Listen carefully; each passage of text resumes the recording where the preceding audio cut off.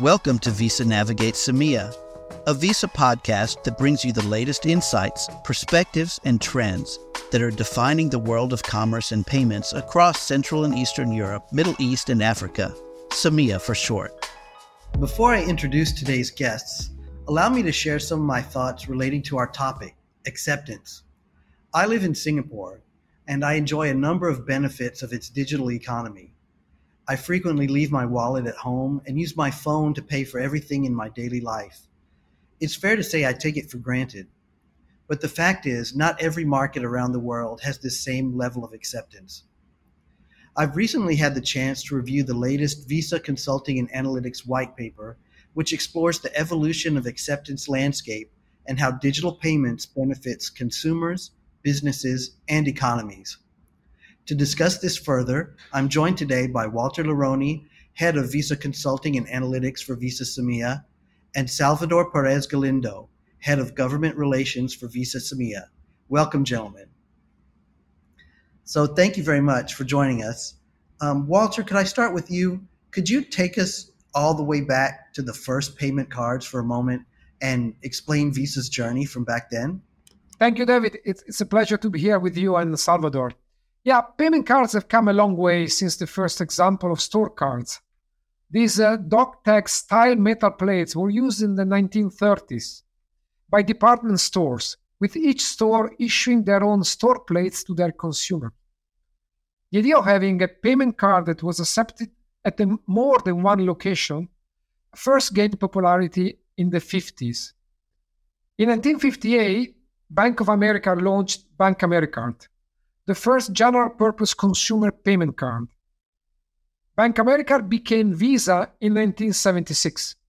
Visa, a simple name that sounds the same in every language, identified by a blue and gold flag. Fast forward to 2001, Visa reached a big milestone, 1 billion issued cards. As we speak, 2023, we are close to 4 billion. Of course, card payments in the last few decades has evolved, moving from taking cards physically in print to swiping, tapping, waving, or using biometrics at payment terminal. The digital age has seen cardholders being able first to leave their house without the wallet, then without the cards, as they can now rely on token technology to make payments via mobile devices. As a result, payment card usage growth is expected to continue, and by 2025, 85% of POS and e-commerce payments are estimated to be made via card or digital and mobile wallet. Now, that really is an incredible journey and a lot of steps along the way. But could you tell me, have you personally been among payment cards early adopters? I'd like to hear, your personal experience.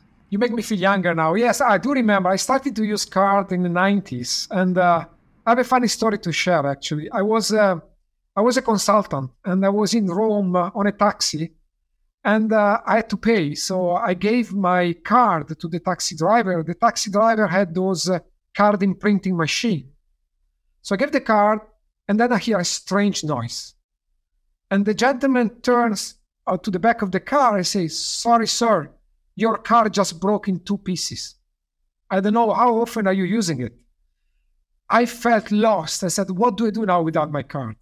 I finally realized that I could still go to my ATM with my debit card and withdraw some cash. But that was a real moment of where I felt lost without my credit card. Well, now, given that experience, I'd like to turn to Salvador and ask you, Salvador, based on this trajectory of increased acceptance, how does it impact economic growth? And can you shed light on the key benefits it brings to economies from your point of view? Sure, David, and a pleasure sharing this panel with Walter.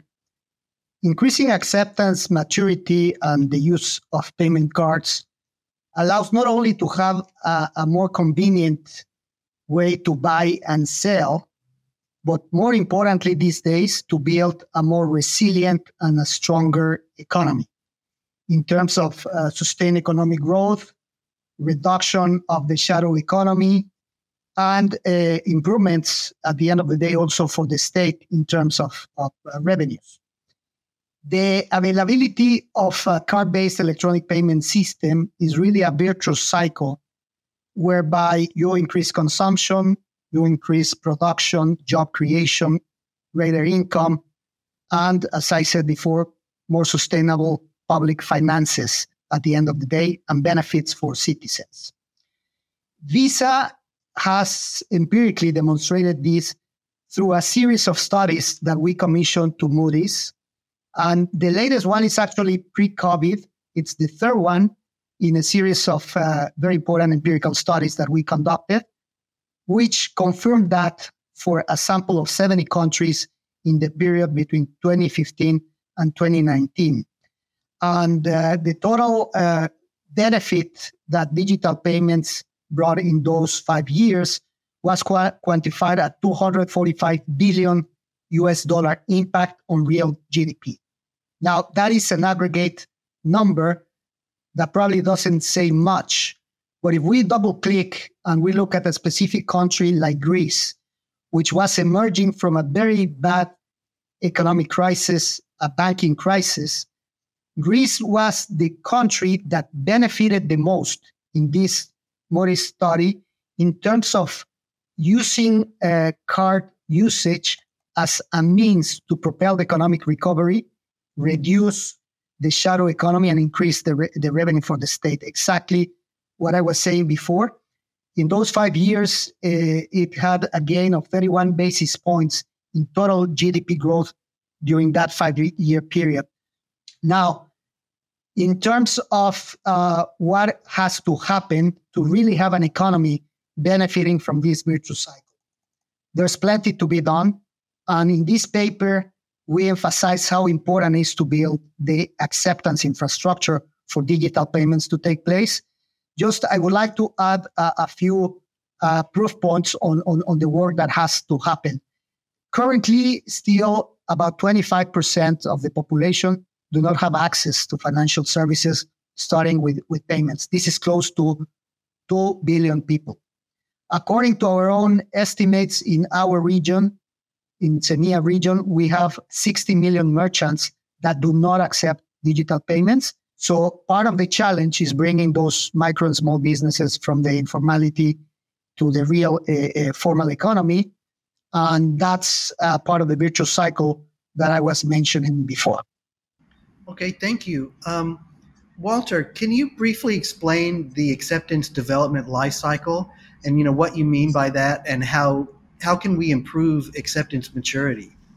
Oh, thank you, David. Well, markets in general are very different, right, in the way they evolve their acceptance maturity. However, we at Visa, we have studied many of those markets, and we have identified a so-called general pattern that we call the acceptance development lifecycle. What does it mean, right? So first, in a market, consumers are introduced to the idea of card payments when they first use a card to access cash at ATM. That's a step one in the life cycle. From this starting point, acceptance gradually develops over time, with the number of acceptance points steadily increasing across a market and multiple merchant segments. The initial focus is on travel and entertainment purchases, right? This will benefit also the tourists coming into that specific market. And this progressively moves towards everyday spending. This expansion usually sparks a corresponding rise in the volume of electronic payments in those merchant segments. And as acceptance matures, card payment gradually becomes the nearly ubiquitous first choice payment option. What is important to notice is that to foster an acceleration of acceptance maturity, it is crucial to work on both sides of the payment ecosystem. The issuing side, we need to make sure that card value propositions are relevant to different consumers. We need to make sure we have rewards, we have instant issuance options. We need to have tokenization, right? Tokenization of credentials to enable digital payments. At the same time, we need the ecosystem as to work on the acceptance side, on the acquiring side, where new technologies need to be available for both online purchases as well as face-to-face purchases. And on both experiences, we need to have stronger security protocols in place to protect consumers and merchants from frauds. Now, just a moment ago, Salvador mentioned that there's 60 million CEMEA merchants who still do not accept digital payments. What affordable and innovative solutions are in store for them, SMBs in particular? Yeah, that's a big problem in our region and more broadly is a global priority for Visa. So as Visa, we continue to accelerate acceptance growth by enabling new types of merchant and distributors, by focusing on developing low-cost, turnkey, and easy-to-implement solutions for all merchant segments and use cases. To mention a few, we target utilities, quick service restaurants, governments, education, transit, just to mention some of our priority segments. But let me give you a couple of concrete examples. For example, for in-store purchases, Tap to Phone. Tap to Phone empowers millions of micro merchants to start accepting digital payments through a simple app on their mobile phone or tablet, avoiding the cost of expensive POS machines. In CEMEA, we have already launched the solution and we are live in 23 markets. Tap to Phone can be enabled either through a third-party solution provider that are certified by Visa, or also through Visa Acceptance Cloud. Visa Acceptance Cloud opened the door to acquirers and PSPs to offer low-cost acceptance to the small business segment. In the future, this will also enable acceptance on devices other than the typical phones or tablets. For online acceptance, Merchant in a Box. This is another great solution for small business. It allows small business to increase its reach and start selling online. The solution includes onboarding, storefront setup, integration into social media pages, payment acceptance, inventory management, order and delivery management, sales dashboard. These are just few examples of innovation. Much more is happening also behind the scene with investment in artificial intelligence and machine learning to ensure that each transaction is real-time scored, to maximize approval rates and avoid frauds. Okay, so there really are a lot of things out there available to help businesses of all sizes, including the small and micro businesses. Salvador, while digital technologies are offering these innovative solutions for cash displacement, policy and regulation remain critical in expanding and advancing digital payments landscape. Can you share more on their role? Sure, David. The biggest impact that we can see is when government steps in and creates public policies that encourage acceptance acceleration through partnerships and closer collaboration with the industry. I think that the framework, if we think of the ideal framework, is where this enabling public policy and regulatory framework includes three key aspects. The first one is ensuring there is access for digital payments, and particularly on the acceptance infrastructure, the government can play an important role in terms of, for instance, first, boosting investment in POS. And some governments have done that by providing a tax incentive to the banks to do it, by targeting segments where that investment has to go, by also bringing, for instance, an interoperable QR code regulation that signals that all players in the market can invest and develop QR codes to go acceptance. The secondly is really being a role model for the rest of the economy. And this can be very focused on acceptance, and it has a broad range of policies or tools.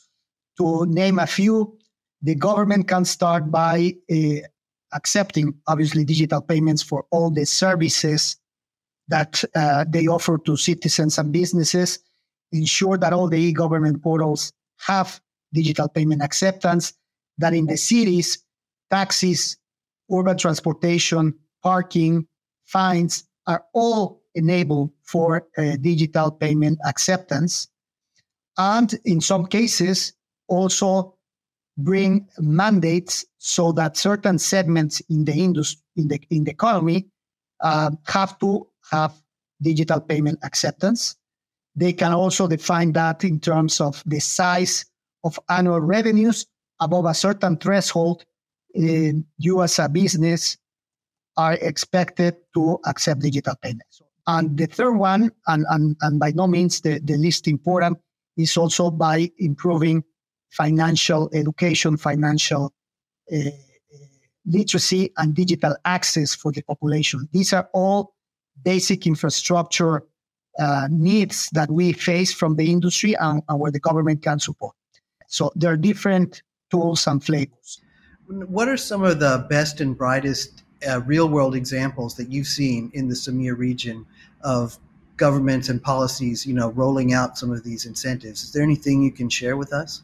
Sure. And this framework has been applied in many parts of the world, not only in CEMEA. I was mentioning Greece before.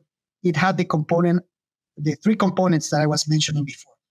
But if I had to bring it closer to our region, probably Saudi Arabia is the best example, because they developed the right mix of policies around infrastructure, access, and usage to rapidly accelerate that acceptance maturity. For instance, this was from the very beginning part of Vision 2030 as part of the strategic framework of the country to improve and diversify its economy and reduce dependency on oil. Saudi Arabia moved very fast in digital payments in the last 5 years. And in terms of infrastructure, the central bank gave very clear guidance to the acquirers, to the banks, where to invest, what they had to do to really expand the services for all the merchants. But outside of the central bank, the Ministry of Commerce and Investment also established mandates on a segment-by-segment basis with very specific timeframes. So starting with fuel stations, all fuel stations had to accept digital payments starting July 2018. Then car repairs, because that was a segment where there was a lot of informality. A year later, all car repairs have to accept digital payments. Then at the end, small groceries, a few months later. So in a few years, Saudi Arabia moved very fast in terms of building that acceptance. Today, contactless in Saudi Arabia is among the highest in the world, and they moved from 4% of total face-to-face transactions back in 2017 to close to 98% these days. So that's probably one of the most comprehensive, holistic examples. If we move to other countries, I could mention another initiative in Serbia where, through a public-private partnership, Visa is supporting to expand the total POS terminals in the country by 20%, with a very specific focus on micro, small businesses, which remain in informality, to really move faster in Serbia, and together with other policy enablements, measurements from the national government. Have you seen any examples of what not to do? Maybe any lessons learned that you could share with us? Thank you for bringing that perspective, David, because yes, there's plenty of evidence, what works, what probably is not as effective.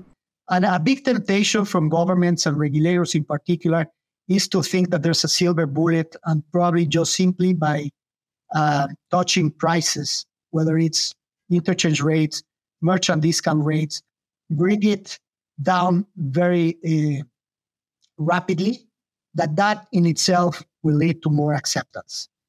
Unfortunately, we have many cases where these actions have taken place, drastic pricing caps and regulations, and that doesn't work. Unfortunately, that doesn't help build the incentive, the business case for more players to really invest and grow in acceptance.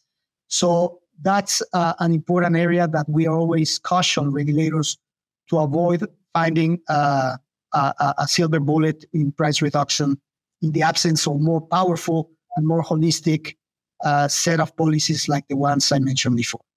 Okay, that's great. It's good to have a few examples of what not to do.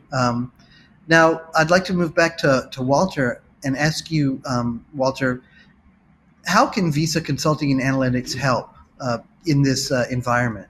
Yeah, thank you, David. I think as Visa Consulting and Analytics, we are well equipped to create value for different stakeholders in the ecosystem.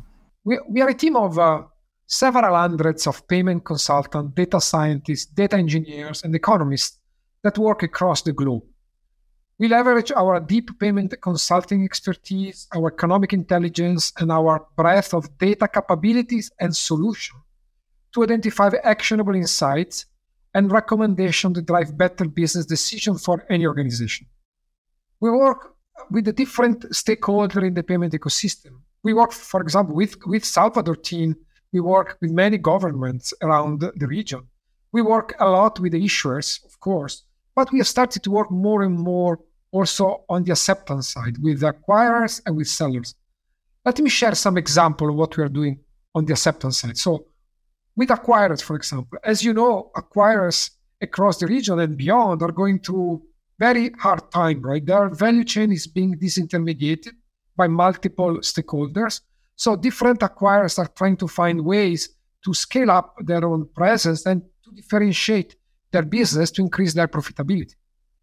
We are working with them on many areas. For example, we are working on business expansion strategy, new market entrance, new operating model redesign to adjust to the new competitive landscape. We are helping them in developing new merchant value proposition, to develop digital onboarding experiences for their own merchants, to develop value-added services, as well as to develop ways to leverage new technologies such as APIs, biometrics, and IoTs. We are working a lot in helping them understanding their performance improvement opportunity, including payment optimization and profitability analysis. And last but not least, we are doing a lot of work on risk and fraud management and helping them optimizing their merchant underwriting policies. We're doing also a lot of work with the seller side of the ecosystem. Right? There, our work is mainly focused on increasing their reach and accelerate their revenue growth. For example, we do a lot of work with our co-brand partners. We work on their value proposition, on ways for them to accelerate co-brand card growth.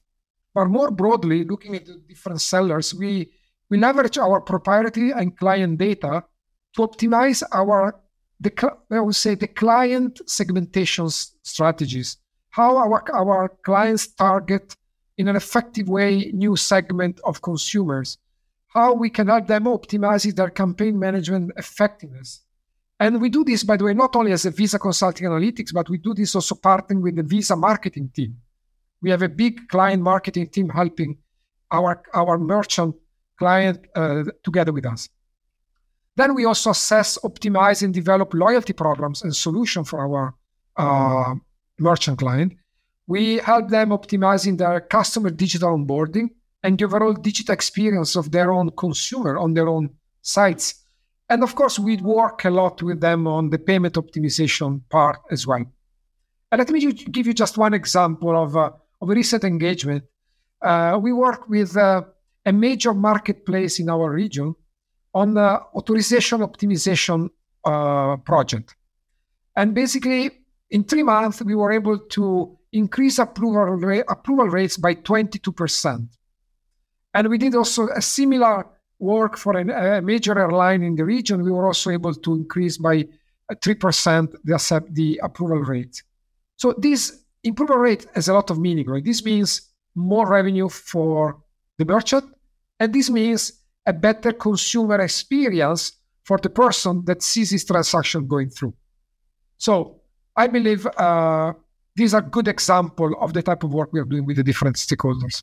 Very good. Well, there certainly is a lot to learn about acceptance, and it's really interesting to hear everything you've said and to see the impact that it has on economies around the region and merchants and consumers. So thank you both for joining us today. I really appreciate it. And yes, thank you for the discussion. Thank you for listening to this episode of the Visa Navigate CEMEA podcast. We'll be back soon with yet another exciting episode. Until then, don't forget to follow the show and tell us what you think by leaving us a rating or your comments. You can also subscribe to our newsletter by visiting navigate.visa.com/CEMEA.